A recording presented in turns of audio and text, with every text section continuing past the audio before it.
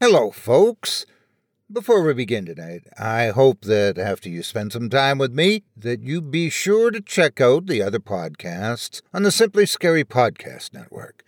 Don't miss the latest episode of Drew Blood's Dark Tales airing Fridays. And of course, don't forget Fear from the Heartland with Paul J. McSorley, Horror Hill with Eric Peabody, and of course, Chilling Tales for Dark Nights. You can find them all at simplyscarypodcast.com, on YouTube, or your favorite podcasting service. Or be sure to visit chillingtalesfordarknights.com website and become a patron and hear extended episodes from our vast audio archive. Join us for a while, won't you?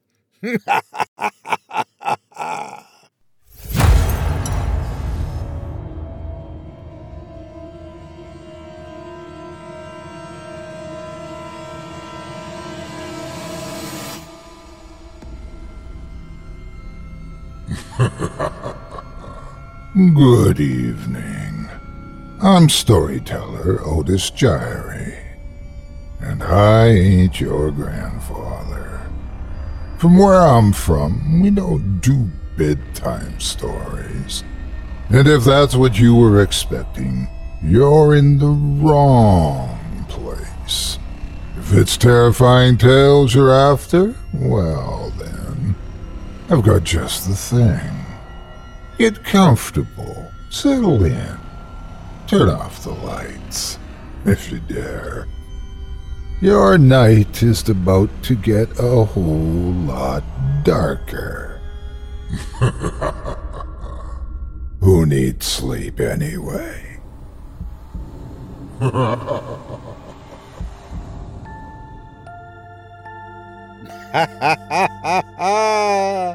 Good evening. You're listening to Scary Stories Told in the Dark. Welcome, dear listeners, to Season 12, Episode 18. I'm your host, Otis Gyrie, and in this episode, I'll be performing two tales to terrify you, courtesy of author Michael Boder. Tonight, we'll hear stories of fates worse than death and waspish collectors. You're listening to the standard edition of tonight's program, which contains the first spine-tingling story. If you'd like to show your support and enjoy an extended version of this and other episodes with twice the terror, visit simplyscarypodcast.com and click Patrons in the upper menu to sign up today. Thank you for your support. Now, it's time to take a walk together down the moonlit trail, so lock your doors, turn your lights down low, and settle in. The show's about to begin.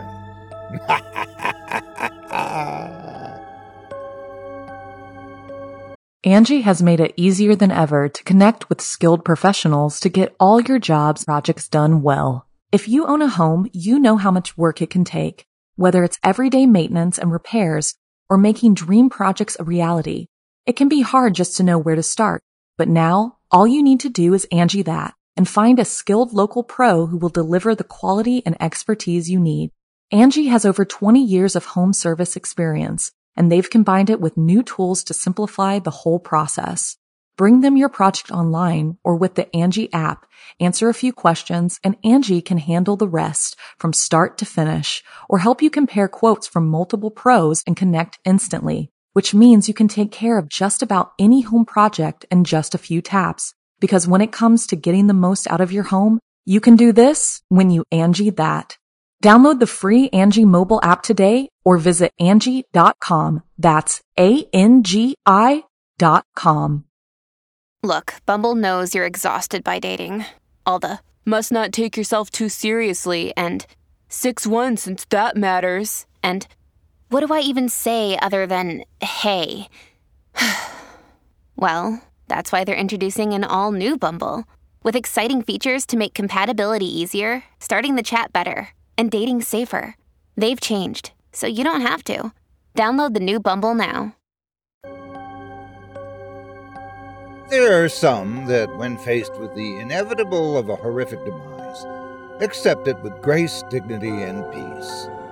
And then, there are those who would do anything to avoid that grim specter, even if the cure isn't all it's cracked up to be. Join me, then, in the story of two fellows, one in good health and one who certainly isn't, as they discover a way beyond death that doesn't quite fix every problem. Without further ado, I present to you Test of Death. My best friend doesn't want to die, but his cancer is irreversible. The sky is black and booming, so I'm swallowing 3 of his tramadols, the nip of $80 cognac, back-turned, hovering shame-faced over the armoire where Jared keeps his dusty trophies and awards, and undrunk alcohol. I'm an awful nurse, I know. I don't know what else to do, except stand around and take his possessions and watch him die. I'm his oldest friend. He tells me to do stuff. I do it for him. He tells me to give his suits to the St. Vincent de Paul. Okay, I do it. Give his Hot Wheel cars to my nephew. Throw out his trophies. Fair enough. It's not as if I deserve one. Haven't done anything to slow down his cancer. We're supposed to be high school teachers. Supposed to act brave in front of 200 kids every week. But Jared's behind me, watching TV, slumped on his side, melting into the couch, and I can't face him. Because tumors are devouring his insides, and he told me to help myself to anything in the house. His drugs, his booze, his washer-dryer, his vinyl collection, his Star Wars figurines. I'm filling a laundry basket with precious things, heavy with shame. I threw in a letter opener, a scented candle, Benzies, opioids, all his pills and die-cast toys and rare albums, sniffling while I work. I've moved the washer and dryer into the laundry, along with a suitcase of Jared's shirts. I'll come back with the trailer and take the vinyl, though I'm scared of what'll happen after. Removing his possessions feels like pulling a plug out of a bathtub. The dregs of his life will swirl away. If I stop packing up his life, will it even slow the cancer? I don't know. People are coming around for a dinner party tonight. Everyone assumes we'll be the last. It's pretty final. Jared, snapping his fingers at me from where he splashed on the couch. The clicking thing is rude, though he gets a pass. Rudeness and gloomy sodden days are all we have. It's May 14th, and the rains are coming every day, and we don't expect to last through the southern winter. I creep back to the couch and settle down in front of him with a glass. I have morphine tablets crushed up in water, and a long circus straw which he can sip without adjusting his body. Since he's sold his armchairs and his rug that he brought back from Egypt, I find a space for my butt on the couch's edge. It's gross having a dead man near. Okay, he's not dead yet. It's just that Jared sees himself as nearly dead. Jared embraced his bowel cancer in February, expected to die by the end of March, and started getting really black in April. What hurts him now isn't the cramps or the beetroot-colored poo or the burned skin. It's the uncertainty, the pointlessness of his days. He wants either a miracle extension of his life or a death date. Nothing in between. Jared extends an arm, his skin the color of mashed potato, straining, and the blood flushes out of his face as he points out this goof in the DVD extras of Lord of the Rings. I try to have a laugh, agree with the prick, and then clear my throat. You've been indoors for like a week, man. You should go to Burger Fuel or something, like old times. Get you refreshed before the dinner party tonight. Jared rolls his eyes without looking at me. He's too weak to waste energy turning his head or sitting up. Chemotherapy eats up your insides and leaves you a bag of empty skin, your muscle melted, your skin burned and bumpy. Fine, man. We should at least stretch our muscles. Get the wine glasses and plates from the garage. Open some Christmas crackers for the guests. Come on, dude. People want to say goodbye. have to, Dress the place up a bit. Put up some bunting or whatever. The thought is father to the deed, he says, so go do it. Jared unpauses his Blu-ray, slips back into his sulk. We barely speak for the next hour. And remember, I haven't raided the bathroom. I go and take his fancy soaps and his razors, hating myself. He tosses his phone at me, and I read out the new message on his Facebook forum, reciting the support and love and prayer while Jared snorts and rolls his eyes. He's always taught computing, always loved machines more than people. He's about to leave this world with no missus, no kids. A bit of money from life insurance, a pension from school.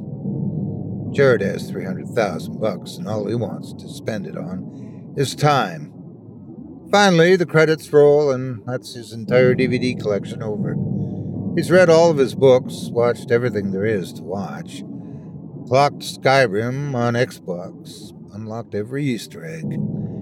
There's nothing left. Rain sprinkles the deck. A gust of wind tips a bucket over. His wind chimes tingle. We'll get through this godforsaken dinner party tonight, then we'll move on with our lives, Jared sighs. Well, you'll get on with your life. I'll get on with my death. Bro. Michael! Sky booms. The roof rattles. We can slow it down, granted, but we can't stop this thing. It's 6:29, just before people file into Jared's house for what could be our last dinner party ever. Jared and me hover in the coat room while I dust off the backpack full of drugs me and Jared used to take to festivals. There's Molly in here, MDMA, enough for a little lick each. The corner of his mouth twitches, almost smiling for the first time in a month. Then he sees Sarmilla and Karen are here, and he turns to his audience and hobbles over using his cane. Get your photos in, he says, bent, cynical. Next time this month, I'll be worm supper. Hopefully. Sarmilla bursts into tears. Karen rubs her back and looks at me. I carry on putting out plates and silverware, breadsticks and pate, camembert and olives. Jared was an autistic, smiling asshole, even when he was healthy. He's not going to suddenly become sensitive in his last days. Jared wheels his chair over to the door when the Milners enter, saying, "Come in, don't be shy, you know what to do." All the folks here are teachers, mostly. Tall and unimpressed in thick coats and pointless scarves. Short and nerdy and Europolitan in shoes they picked up from Florence or Buenos Aires. Jared plays dictator for the evening, sitting at the head of the table in an office wheelie chair with armrests. He dismisses or hisses or snorts at just about everything anyone says. I watch him while I serve soup and arrange cubes of cheese and pour cocktails. These people have their degrees, Jared's thinking, but all they know is life. They know nothing of the undiscovered country Jared is about to go to. I serve roast lamb with mint and rosemary on it, torn off from the untended garden, which has been creeping up to the house. After it's been eaten and praised, I slice up a thick, chewy mooncake Lisa's mother imported from Taiwan, and Abdi shows off his Chinese. Initially, when I check the time at 7, Jared's conversation is confrontational, insulting. The guests climbing up, rubbing their wrists, looking at the tines on their forks.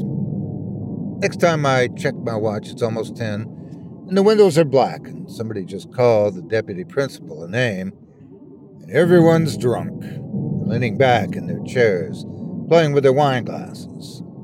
Someone finds a wrapped box of Cards Against Humanity.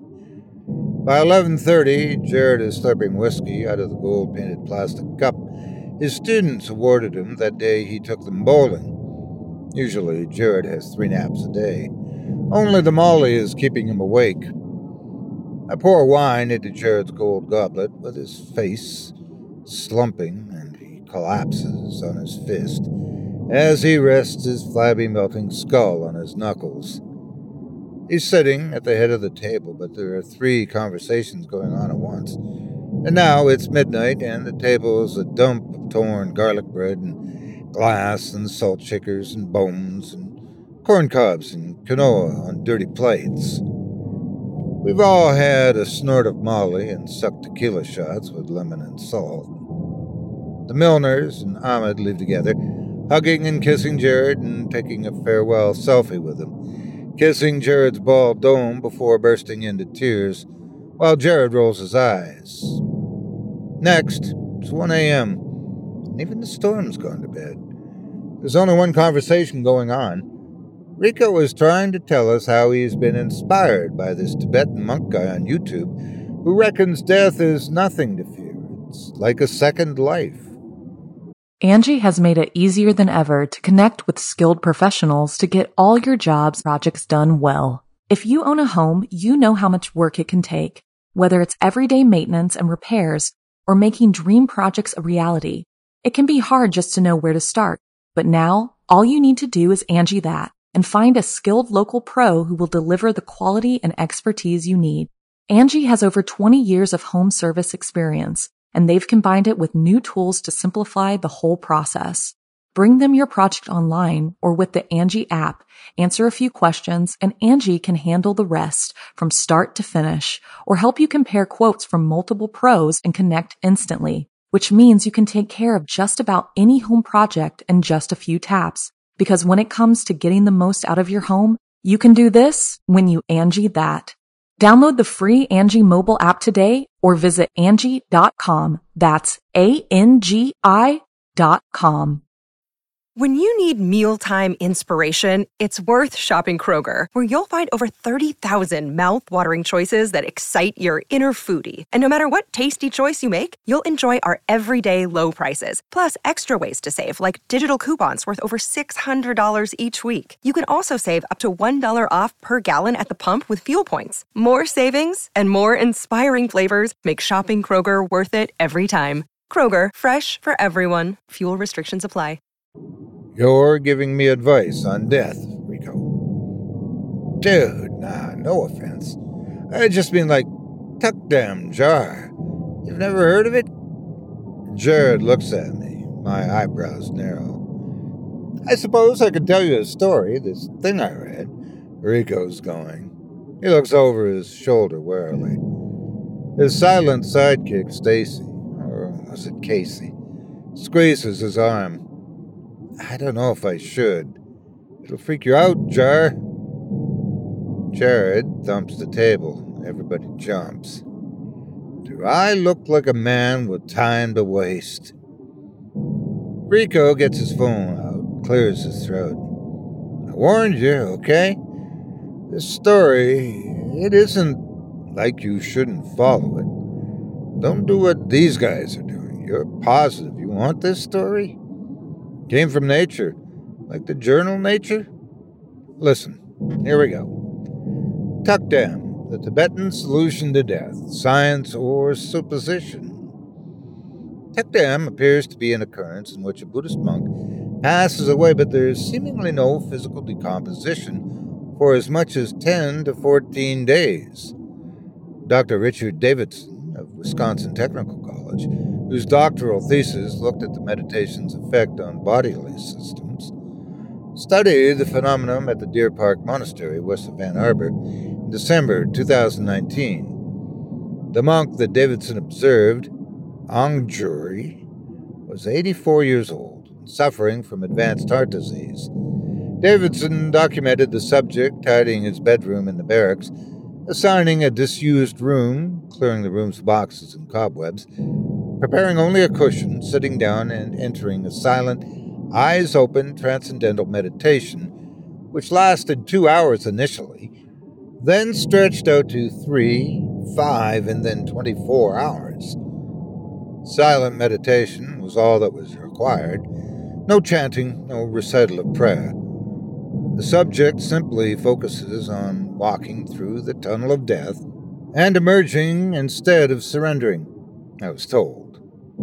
During this time, Andurji's pulse slowed to a marginal rate before dropping to 0, though the time of death was impossible to determine. Davidson told Nature he wanted to create a model predicting the onset of an intertidal zone for subjects whose heart rate slows so much during meditation that it eventually ceases, while the brain continues to emit gamma waves. To find out how long life could last after death, Davidson was granted permission to attach electrodes to Andurji's temporal and occipital lobes, along with a heart rate monitor to chart the descent into death and potentially beyond.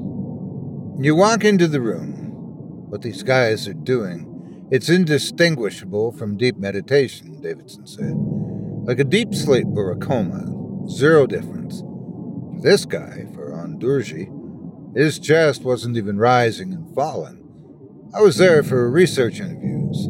The other monks, they didn't blink twice about Andurji slipping away. They didn't consider Andurji to have died, actually. They didn't have a plan to ring a funeral director or anything. While we were waiting to see if Andurji was going to be, if there were going to be any further developments, they took me to this courtyard, this separate area in the south wing. This garden full of fuchsias and lilies and vines, kind of neglected. There they were in there, the guys that had done it before Andurji. And at first I thought they were like statues. Because they were blue statues, the people in the bushes. Like Krishna in Hindu paintings. Because they just put them there. Left the monks outside in the bushes to sit forever. Exactly like statues. 4 of them I counted between the bamboo. Sitting cross-legged lotus style. So blue that they were black in the cracks and crevices. Like around their armpits where their heads had sunk into their collars. One guy, I don't know if I should say, it's like rats were all over him, yanking at his lips like fish nibbling bait.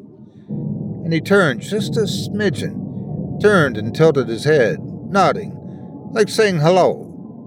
Real calm, real beatific. That's when I got the hell out of there. Rico finishes. We all look up.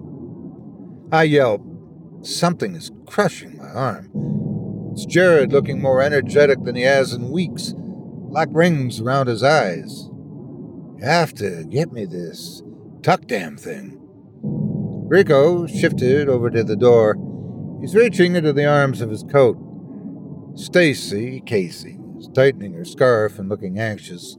The black world is closing in. It's almost 2 now.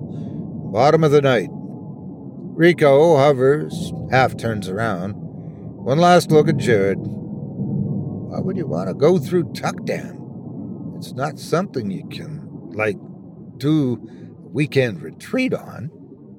Forget the Davidson professor guy anyway. Went crazy, I heard. Made all these weird-ass recordings, then boom, up and vanished. Jared flings a glass at Rico. It splinters on the wall. Casey, Stacy, ducks, screams, opens the door and escapes. Get me it! He turns and puts his force on the eyes narrowing. Michael, we have to try. Waking Up. That's the name of the app I downloaded. This American Vietnamese doctor guy, this philosopher, Thich Nhat Hanh, he's the narrator, except he's so robotically calm and quiet and so uninterested in making his English sound normal that you barely recognize it's a guy narrating until you're minutes into it. Me and Jared were sitting on our elbows on the kitchen table, hunched over it. Episode 346 is a conversation with that Richard Davidson guy, the doctor, the expert on the topic of second life. This is what we've been waiting for, except when Thich Nhat Hanh talks about spiritual planes, and we realize Davidson has hardly said anything. Jared goes to the window. It's agonizing for him to stand up, and he hobbles, shudders. Davidson, Jared tells the storm outside.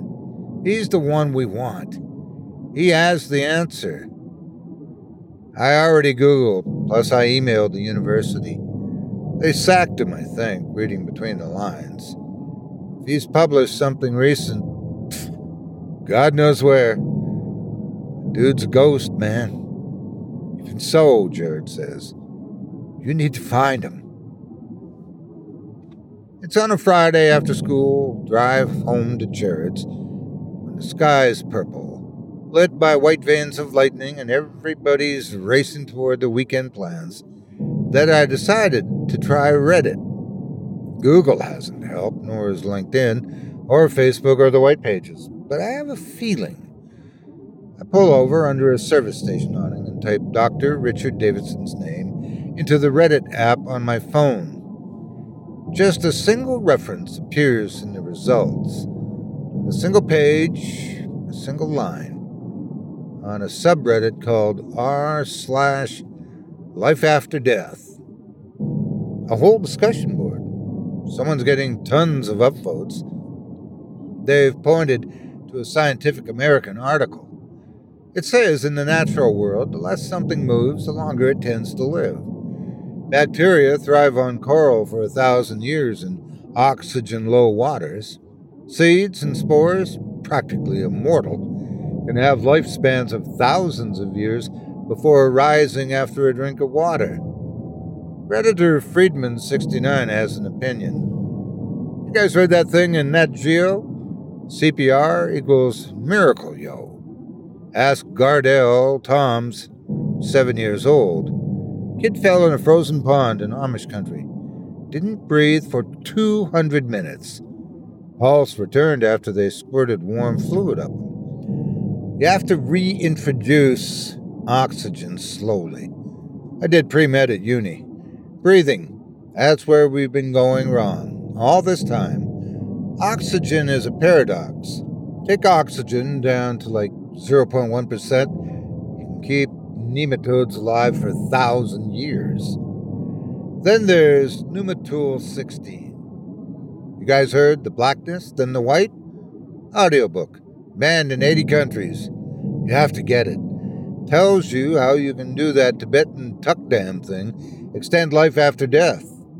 Last copy of the recording equals Pirate Bay, but go through Tor B/C. They're watching. It's there. All the instructions. Every other platform dropped the podcast after, you know what, other thing took over them. Things got real. I surge out into traffic, push my car through screens of stony rain, and race up the motorway. I burst into Jared's home and shake him awake. Char, man, I think I found it. The garage. That's the place for it, for us. A concrete bunker with a steel door where skeptics and critics can't get in. The place for this whole project to begin. Operation Tuck Dam. I push boxes of framed photographs and certificates against the walls. I shove skis and a paddle and hiking boots and 200 sci-fi novels in a wheelbarrow into the corner. I brush the floor clean. We each position a cushion in the middle of the floor, tighten our wool coats and scarves. I sit easily. Jared packs his painful body down like he's easing into a hot bath, hissing teeth bared. Ever meditated before, Jared? Jared shakes his head. Pseudoscience, it always seemed to me. Quackery. Hot yoga mumbo-jumbo. Nevertheless, here we are. We drum our fingers on our knees. Jared's wearing a white t-shirt. His armpits have leaked dark juice into it. Sweat mixed with something awful and cancerous. It's raining again today. We can smell it, sneaking through tiny cracks. Relentless drumming on the roof. I lean forward, position my portable Bluetooth speaker between us. I hold my cell phone in front of me, get ready to push play on a recording that will change Jared's life. Change his death, rather. For the first time in years, Jared looks at me with beseeching eyes. Michael, do you think? You think it'll, happen immediately? I don't know, but, you should probably text your dad, Say goodbye. There's a small window looking out into the chrysanthemum hedge. Jared stares at it, then back at the speaker. Jared's old man was a lot like him. A robot with as much heart as a calculator. Just get it over with. Press play. Our existence is not a toggle. On for alive, off for dead. Begins a slow, plodding, raspy voice. A tired, patient voice. Think of our existence as a dimmer switch with which we move through shades, white to black. After a pause, we descend. They didn't want me to record this. They wanted me gone, silenced. But you cannot terminate a dead man. This lesson, this sermon, this is my gift to you. You with multiple sclerosis or 100 pills of paracetamol you're itching to swallow. You with scoliosis and agony in every breath. This is for the crippled, the tired, for everyone who's had enough of life. There's a moment's hesitation, then the sickly crunching sound of a snail being stepped upon.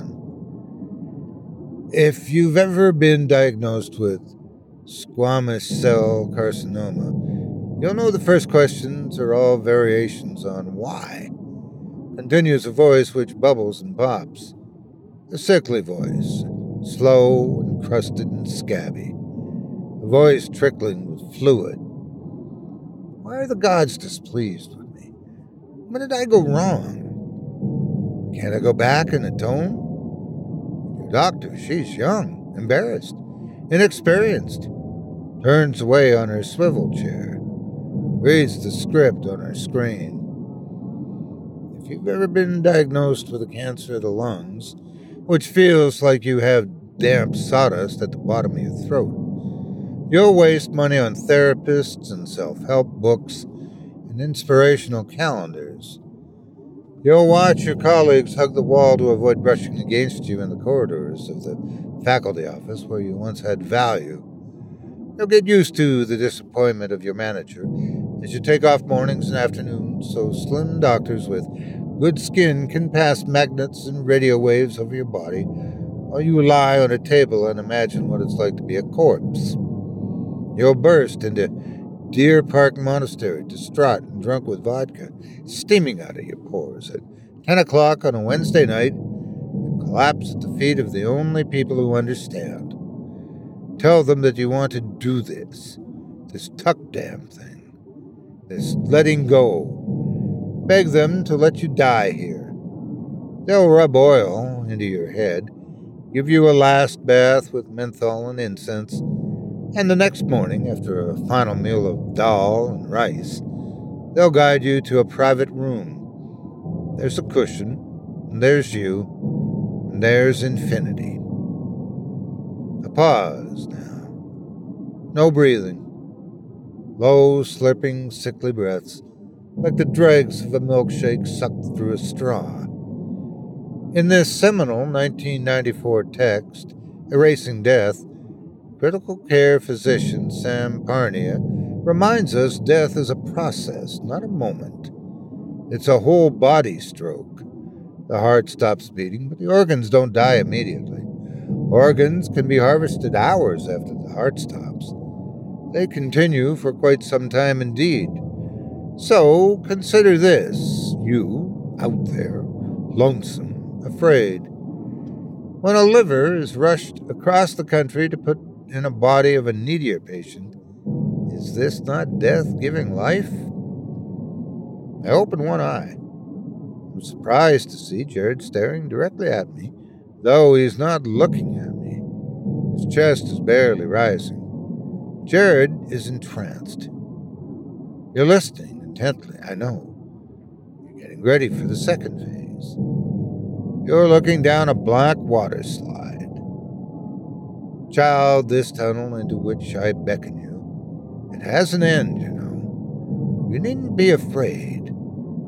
end is light, refreshing light, a gentle gray light which twists and swirls like wading through fog. Your eyes will be dry as onion skin, and you'll blink in the new realm, and you'll notice an eyelash twitch and wriggle. You'll pick twisting grains of rice from the rims of your eyes. These things, drinking your juices, they are the children of flies. They are life renewed. You'll creak and groan and slosh. You push yourself to a standing position and wonder what day it is. How long has passed? 2 weeks, perhaps, or maybe 3, since you passed over. Feels like an eternity, does it not? You'll stagger to the door, the hallway, the foyer. The brothers in the monastery, they'll nod as you pass, because they understand. You'll put 2 hands hard against the very front doors, beside reception and the gift shop, where postcards and gum and bonsai trees are sold. You'll notice something sprouting on your knuckles, a green mold that grows on bread. Twin boys on tricycles will see you and drop their ice cream and shriek, "The blue man, Mommy, he's blue!" You'll push the glass doors open, and here's the world. You'll put a hand in the center of your rib cage. Your heart should be pounding. During lunch breaks in the steamy staff room, I try to do my research. I try to listen as Davidson bores through a tunnel of answers toward the ultimate question. I keep headphones pressed against my skull while the teachers chatter and gossip and spray chewed-up sandwich, elbowing me to get my input on a new timetable. They want me to cover a sport for Athletics Day. They want to know what I think of that little creep that got transferred from Marist. I make my excuses, abandon my box of papers. I leave a stack of unread memos in my pigeonhole. This daytime banter, this chatter, this babble and fuss, it's a waste of time. I just want to be beside my friend as he passes. It's been 8 days of meditation so far. 8 days out of a final 10. I don't think he'll last until the weekend. Jared's eaten nothing. I pushed a sip of water into his lips and not much else. Any afternoon now, Jared's going to push up from the garage floor and declare this whole silly experiment a waste of time. Then he'll die, and I'll shove his clothes into a giant steel bin beside a Korean barbecue joint. Place a notice in the paper, meet the men in suits. He appears dead when I walk in, sitting upright. A concrete man, heavy, center of an empty cement garage, wind whistling at the door. Jared's eyes are becoming dry and matte, and I have to brush my palm against his lashes to make him blink. In today's sermon, Davidson's plodding monologue tells of how he had to remain unresponsive through examinations by the monks at the monastery, while they murmured and poked and looked him hard. They tested for 3 cardinal benchmarks: the tests of Tuckdam, the tests of death. Davidson describes the tests. I asked Jared if he has a pen and paper somewhere around here. Jared says nothing. Jared's somewhere else. In the gray, bruised hour before my lonely microwave pasta at home, I take my friend outside and commence the tests of death. The wind nips, yes. My skin and Jared's are studded with goose pimples, okay? But the cold will preserve him. I decided on the drive over, stroking the shelves at the pharmacy, wondering if I ought to turn back. Through the house I dragged my friend from garage to hallway, to the thud, thump, thud of the steps from the sunken lounge pit up to his porch. His ankles scrape the carpet. His head smacks a corner. On the wet, slippery wooden slats of the deck, I use scissors to hack off Jared's t-shirt, stiff and brown, and I pull his right arm until it snaps into place. His eyelids riffle in the breeze, and a cockroach runs out of his armpit, but apart from that, Jared doesn't flinch. I find a vein, pull the pharmacy syringe from my pocket, unwrap the thing, screw the needle onto the pump, shake up a bottle of betadine and inject 80 millimeters of iodine, then another 10. 90 mils. A huge dose. Jared told me to, in the instructions he gave me on a Google spreadsheet, before this whole unreal thing became real. Iodine slows oxygen metabolism, he insisted, clutching my collar. My heart needs to sip its oxygen, Michael. Tiny gasps. Need to get him cold now. Rip the cotton off his saggy tits. Expose him to the wet wind. Slow down the movement of free radicals and hemoglobin in his cells. I bend him backwards, roll him onto his side, fetal. Take a curtain from the linen closet, spread it over his Pompeii stiff body, hunched and awkward. Jared, man! You can't hear me, right?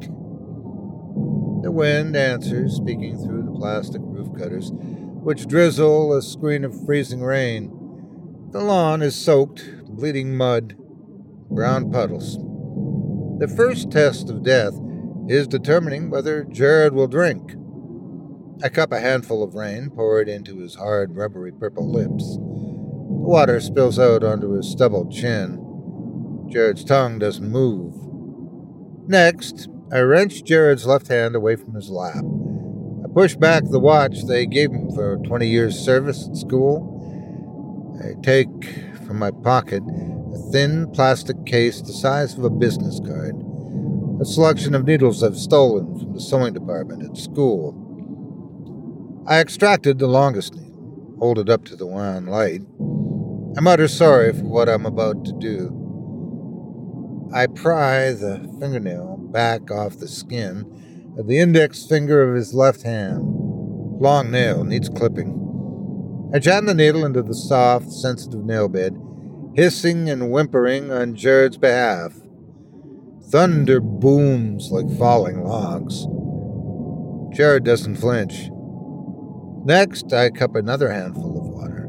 I attempt to pour it in his ear. Most of it sits like a pool. A single bubble gurgles to the surface. And still, Jared doesn't move. He's a hunk of defrosting meat. I set the podcast on the deck to continue playing. I know he's dead, and my eyes are wet, but it feels right. Davidson's voice. It's Jared's guide. As I walk away, I hear either the wind murmuring under the overhang, or I hear my friend call out. I don't turn back to check. I run. I open my door in a hurry, stagger toward the shower. I warm my skin till the hot water runs out, and my teeth have stopped chattering. In bed, I swallow 3 Zopiclone sleeping pills with a slug of schnapps. It's a gift bottle with a note thanking Jared for taking the kids to that hackathon in 2014. I turn the lights on and study the backs of my eyelids. I wonder what's beyond the blackness. Jar, you here, bro? It's been a week and I've been flopping between druggy daytime sleeps and all-night paranoid Google searches. There are laws requiring you to report a person's death, Reddit tells me. I'm sure I've broken those laws. I've spotted police cars on my drive over here. More cops than normal. They'll be coming for me. Broken light gray zone. Calling. Forest tunnel. Jared? It's me, man. You here? I finally locate the voice on the deck. The podcast is still playing through the speaker I've left plugged into Jared's phone. 24 missed calls. Richard Davidson's voice is melted and crusty, exhausted and melted like a Walkman with dying batteries. But no Jared. Dude, are you here? I'm sorry about all. I'll call an ambulance or something. Kitchen. Voice low and raspy and moist, like a bubble of words burping out of a wash basement. Dude! Beside the dishwasher, a single leg sticks out. Suit pants rumpled as a used condom. A foot. Toes that twitch. I fall to the lino, crawl to him. He's fallen like a frail old granddad needing a hip replacement, like a pile of dropped laundry. Most of the suit is on Jared's body. There's a clean white shirt over his distended belly. His arms are inside a black suit jacket. The pants he must have tried to step into while standing. He lost his balance and collapsed, unable to bend his stiff body. There's white foam crusted on his lips. His dried-up eyes point in wildly different directions.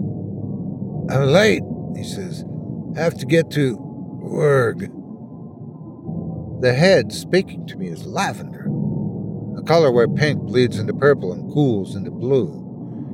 Where the skin bunches around his neck, the folds are deep indigo. Blue, too, are the veins snaking across his flesh.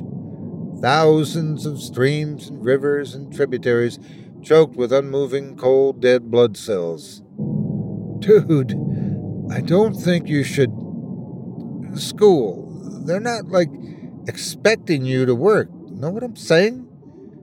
They've pretty much written you off and said goodbye. So this whole suit thing is... They think I'm dead." That mushy throat again. Hard, lumpy, sticky words, and eyes that roll in their sockets but can't focus. They're cracked eyes, hard and varnished over, chipped like cue balls dropped on concrete floors. Jared's trying to look at me, but something dances on the edge of his vision, as if he can see midges flitting around me. I pull him to his feet, guide him to the couch.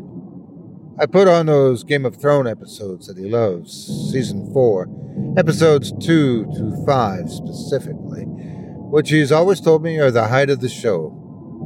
I position him upright on the couch. As I'm sweeping cobwebs off the ceiling with a broom, I hear his body slide and thud onto the carpet. I drop my broom and rush to help. He's on his side after that, back to the fetal position. No catching up. No reports from beyond. He's a baby again. A pet rock. But he's still my friend. I can get used to this. We both can. I will walk with him. A knock at the door wakes me. I've slept in my work shirt and tie on Jared's cold carpet. It's a real estate woman, carrot-haired, tight-belt, gorgeous, but she's trying to peek around the door. She slides a brochure at me. "Lost a loved one?" the brochure says. "It's time to sell." I throw the door at her, put my back against it, listen as her high heels clack on the path. She's phoning somebody. Some boss or authority or stakeholder. "You guys said he was dead, though, right?"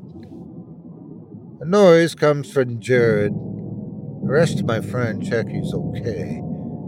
It's his stomach. Something is shifting in there. Around 6, I insisted on getting pizzas delivered. I forbid the Uber Eats guy from coming to the front door and wait outside on the street for him. When I stagger in the door the next day, exhausted from the all-staff meeting, the pizza appears alive, bubbling, and roiling and squirming with black jelly beans. Blowflies. They rise from the pizza, do a dizzying spin, and settle on his nose, guzzling the stream of brain fluid that flows through his nostrils and pools above his lips. The pizza is not the meal. The meal is my friend. I try to bathe him on the 4th day. To get him to move, I have to stand under him, and juices and scabs stain my tie and shirt. I tip Jared into the tub, pull his underwear off. Maggots underneath. I begin with a blast of warm water until Jared's purple hand reaches out and squeezes mine. "No!" he gasps. Melting, rotting, weary voice. "Cold!" Jared, the new Jared, the changed Jared, the passed over Jared, cannot comprehend time. I put on another of his favorite films, Dune, a miniseries, and after the 4 hours have passed and the credits have run till the end, he remains staring at a blank screen. The flies return, big, shiny, jelly bean-sized blue bottles, drinking his eyes while he gobs. Later, when I haul him off the couch and we stagger to the bedroom, I observe a pool of maggots in his wake, little wriggling yellow grains of rice that fall around his ankles. I clean his socks in the sink, though the smell is impossible to conquer. The salty stench of rotting shoes pulled from a muddy river. Mornings, I sit him on the backyard bench to watch birds. I give him a log of luncheon meat. He chews, pulls the soft pink meat into his decaying throat. I hear the meat roil and churn in his belly, which has become a swollen hump, pushing out against the depressing wool jersey I forced on him. On a Thursday, I race to his place of work and walk in and have to stride to the kitchen to turn a tap off. An inch of water is pooled in the kitchen, the larder, and the laundry. He's been leaving lights on, too, as he lurches up and down his house, haunting rooms, leaning against walls for hours, leaving sticky smears on the wallpaper, where juices leak through his back, soaking the pathetic suit jacket he wears for a job he'll never attend. Then the power company shuts the power off. No more lights or warm water. No more DVD marathons. After 10 days, we walk to the park, me with a hand around his squishy shoulders, urging him like an old man. Spring is coming down. The wind nibbles with gums instead of teeth. On a bench looking through the roundabout and bark chips and rope cage, we gaze toward the brook. A girl comes up the grass slope, clutching a fistful of broken-off bulrushes, babbling, hot dogs, get your hot dogs. Her eyes lock with Jared's. She trembles, begins rocking side to side. The girl's pants are yellow at first. As she takes in the horror on the bench beside me, her pants turn black. The pier, the week after. Slapping winds, blades of sun, wet droplets in the air, seagulls circling. Bad here. Jared's mumbling. See them waiting. End of pier. Mouths. Tails. Jared more inflexible, harder to lug and heft. His legs stiff as glass. What's waiting? Them. Swarm. People. Black. Devils. They want me to join. Jared's foot comes down in the crack. He twists. I hear his tibia snap. He bends and wobbles. Falls over on his back, his foot upside down, twisted as a fettuccine noodle. Seagulls immediately bomb us, nipping, tearing, squawking. They land and begin gobbling mouthfuls of meat from Jared's snapped-off foot. A white bone oozing purple blood in a leg that's blue. As we run toward a car, a Rottweiler wrestles out of the grip of a woman on rollerblades and bounds after Jared. I manage to get the car door open just as the dog bumps the side, arfing. I drive us home. There's a long, sleek brick of a car in the driveway. A black hearse. Behind it, an ambulance and a skinny police officer. All uniform, neat shaven head, blue hat, notepad. I keep the car running, idle past. Sure, I can see in the rear view the funeral director stepping out onto the street with a paramedic beside him, pointing as I disappear. I'm in trouble. Don't want to protect my friend. Ex-basic backpackers on Queen Street. A place we last came to when we were 19 and ridiculous. We take a dorm room. Downstairs, breaking glass and shouting, French girls chanting, relentless nightclub, unst, unst, unst. It's over, Jar, I say, sniffing the disgusting, hostile pillow. We gotta face it, dude. If there was a way out, a shaft of light or something, you'd have said so, right? I'm pacing wall to wall, peeling off a green leaf patterned wallpaper, dark and hopeless and depressing. I pace because I think I can walk out of all of this. Walk till they forget at school that I abandoned the job. Walk till the police and health services and coroner forget that a man died at 2289 Marangi Drive and his body disappeared. Parts of a foot later discovered at Murray's Bay Wharf. I pace and peel wallpaper. Jared lies a meter away on a tomb-sized bed, 2 arms and 1.5 legs, as if practicing for his coffin. His stomach is slopping and rippling like he's got hunger cramps, so I sneak him down the fire stairs and drive us to Burger Fuel, our old favorite, our routine. Pull up in a disabled parking space right outside, where the tarmac meets concrete, curb, and that meets linoleum. It reeks in the car. I open a window. Hungry. Jared gasps, drunk with death, hair trickling down his skull, head lolling and wobbling. You have to. From his mouth blurs a river of yellow fluid, sickly thick custard. As he's beginning to say sorry, fumbling to open the car door, a second torrent of maggots pours onto my lap. He's vomiting so hard he's pushed back. He squeezes the door open. Jared, puffy and blue, falls out onto the tarmac and begins to crawl toward Burger Fuel, away from Burger Fuel, anywhere. He cannot walk with just one foot. He can't even get on his feet. Instead, tearing his knees open, he crawls.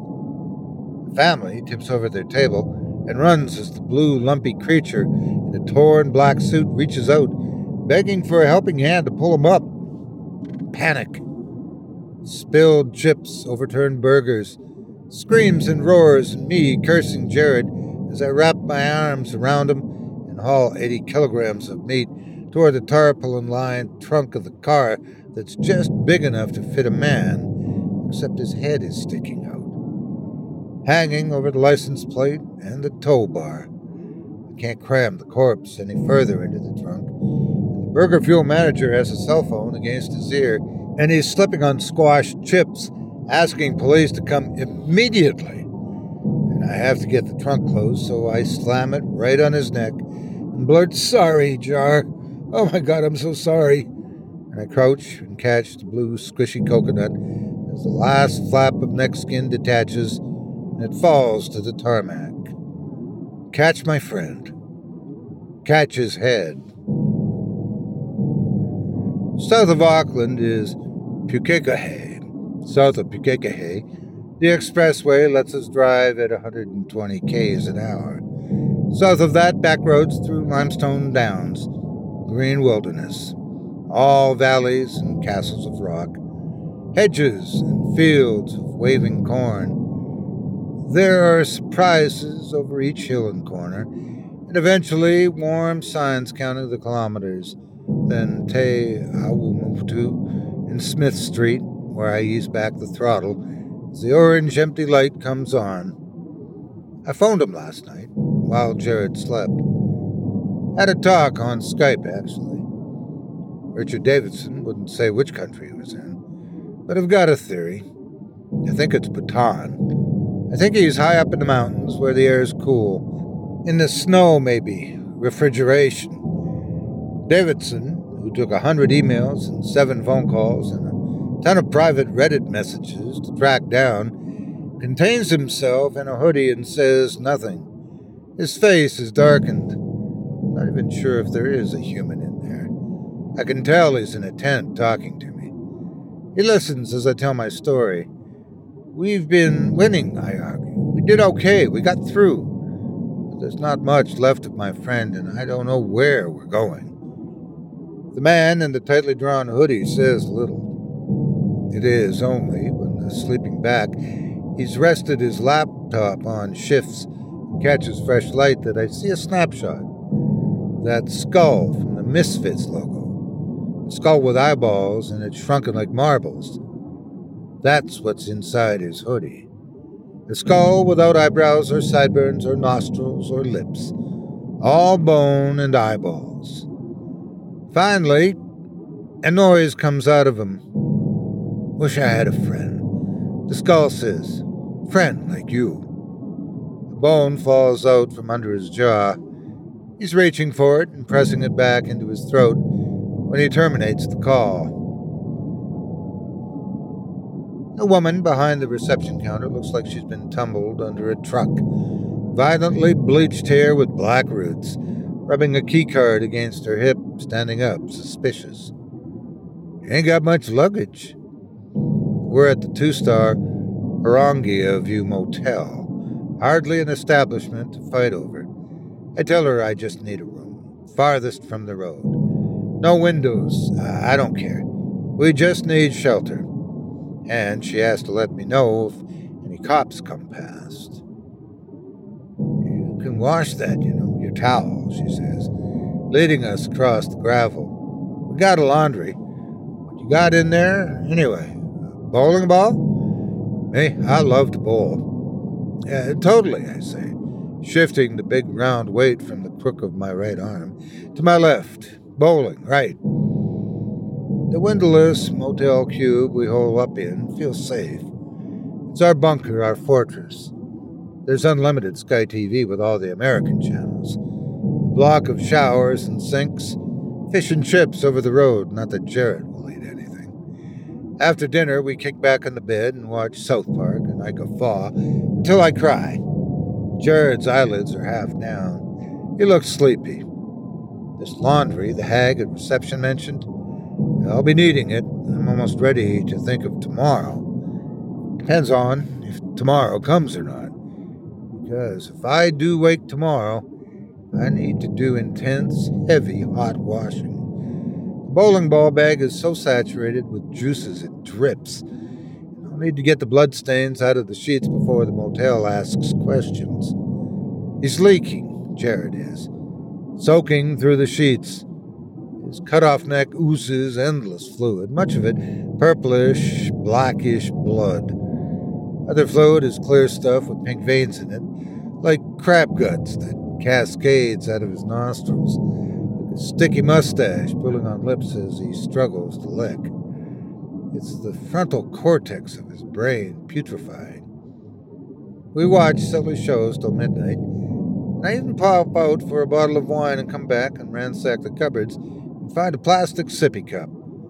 I pour wine into my friend's lips and it gushes through his jaw, fingers of wine and blood trickling across the bedspread. But it's okay. I believe Jared appreciates the gesture. His eyes have shriveled to nearly nothing now, like lights switched off, just a little afterglow. Me, I turn the motel lights out and crawl under the wet covers, wriggling till I find a dry spot. I roll on my side and stroke my friend's scalp. Have to halt the stroking every 30 seconds. Wipe off chunks of skin and sticky hair. In the blue hour before dawn, we listen to trucks rumble past. Hear a fight, broken glass somewhere. A cat's claws on a steel drum. Good night, Jar. Love you, bro. In the blackness, I see two teeth appear, pale blue, as his lips pull back and his cheeks fold. A smile.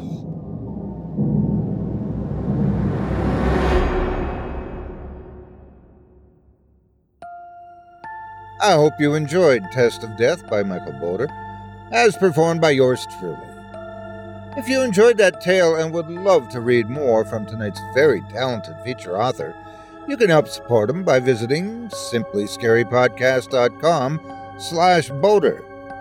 That's simplyscarypodcast.com/BOTUR. He has numerous books available, but the stories you're hearing tonight from this New Zealand author come from his book, The Devil Took Her, available now. If you do decide to stop by the profile, please leave him a kind word and let him know you heard him on this show and that Otis sent you. It would mean a lot to me. Thanks again for your support of this program and of tonight's featured author. Now, before we go, I'd also like to take a moment to thank you personally for joining me on this episode of Scary Stories Told in the Dark. If you've enjoyed what you've heard today on this program, please take a moment to stop by our iTunes page or wherever else you listen to your favorite podcasts and leave us a 5-star review and a kind word. It makes a huge difference and would mean a lot to us. If you'd like to hear a premium extended edition of tonight's and all of our other episodes featuring twice the terror, visit simplyscarypodcast.com today and click the Patrons link in the menu at the top of the screen. You'll find yourself at chillingtalesfordarknights.com, where you can purchase season passes for this podcast and our other quality storytelling programs, or become a patron for as little as $5 per month and get access to our entire audio archive dating back to 2012, all of it ad-free. If you happen to use Facebook, Twitter, Instagram, or YouTube, you can follow and subscribe to Chilling Tales for Dark Nights there, where you'll get all of our latest updates and new releases and have the chance to interact with us each and every week. You can subscribe to me on YouTube as well at the Otis Gyrie channel, where you'll find my releases on the series Horror Storytime dating back to 2014. And you can find me on Facebook, Twitter, and Instagram too. Just search for Otis Gyrie. Until next week, stay spooky and get some sleep. If you can.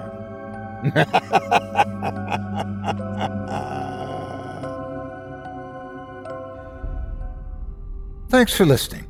You've been listening to Scary Stories Told in the Dark, a production of Chilling Entertainment and the creative team at Chilling Tales for Dark Nights, and a proud member of the Simply Scary Podcasts Network. Visit simplyscarypodcast.com today to learn more about our network and our other amazing storytelling programs. Tonight's program was hosted, and its featured stories performed by yours truly, Otis Gyrie. Selected stories have been adapted with the kind permission of their respective authors. Original music provided by Luke Hodgkinson and Jesse Cornett. Sound design and final mixing and mastering provided by executive producer and director Craig Groshek. Program's artwork and logo by David Romero. If you're looking for some fresh tales on a daily basis while waiting for the next podcast, check out my YouTube channel, the Otis Gyrie channel, and my extensive collection of narrated tales there. Simply search on YouTube by my name and you'll find me. And don't forget to subscribe and press the bell notification icon to get my latest releases. Got a scary tale of your own that you'd like performed? I take submissions. Email it to me today at otis@simplyscarypodcast.com to have your terrifying tome considered for production in a future episode of this show. That's otis@simplyscarypodcast.com. If you've enjoyed what you heard on tonight's program and are joining us on your favorite podcast app, subscribe to us to be sure you never miss an episode, and leave a 5-star review and a comment. Your feedback means a lot to me. You can also follow Chilling Tales for Dark Nights and yours truly on Facebook to connect anytime and get the latest updates on this and other programs and my channel. If you're listening on the Chilling Tales for Dark Nights YouTube channel, do us a favor and hit the subscribe button and the bell notification icon for CTFDN as well to get more spooky tales from me and the crew and another episode of this program each and every Wednesday. And don't forget to hit that thumbs up button to tell us how we're doing and leave a kind word or a request. And don't forget to visit us at chillingtalesfordarknights.com and consider supporting the team by becoming a patron. In addition to helping us out, you'll get exclusive access to our audio archive and ad-free downloads of all your favorite stories, including those you've heard on this program. As for me, I'll be back next Wednesday with more terrifying tales to keep you up all night. But that's all right. Who needs sleep anyway?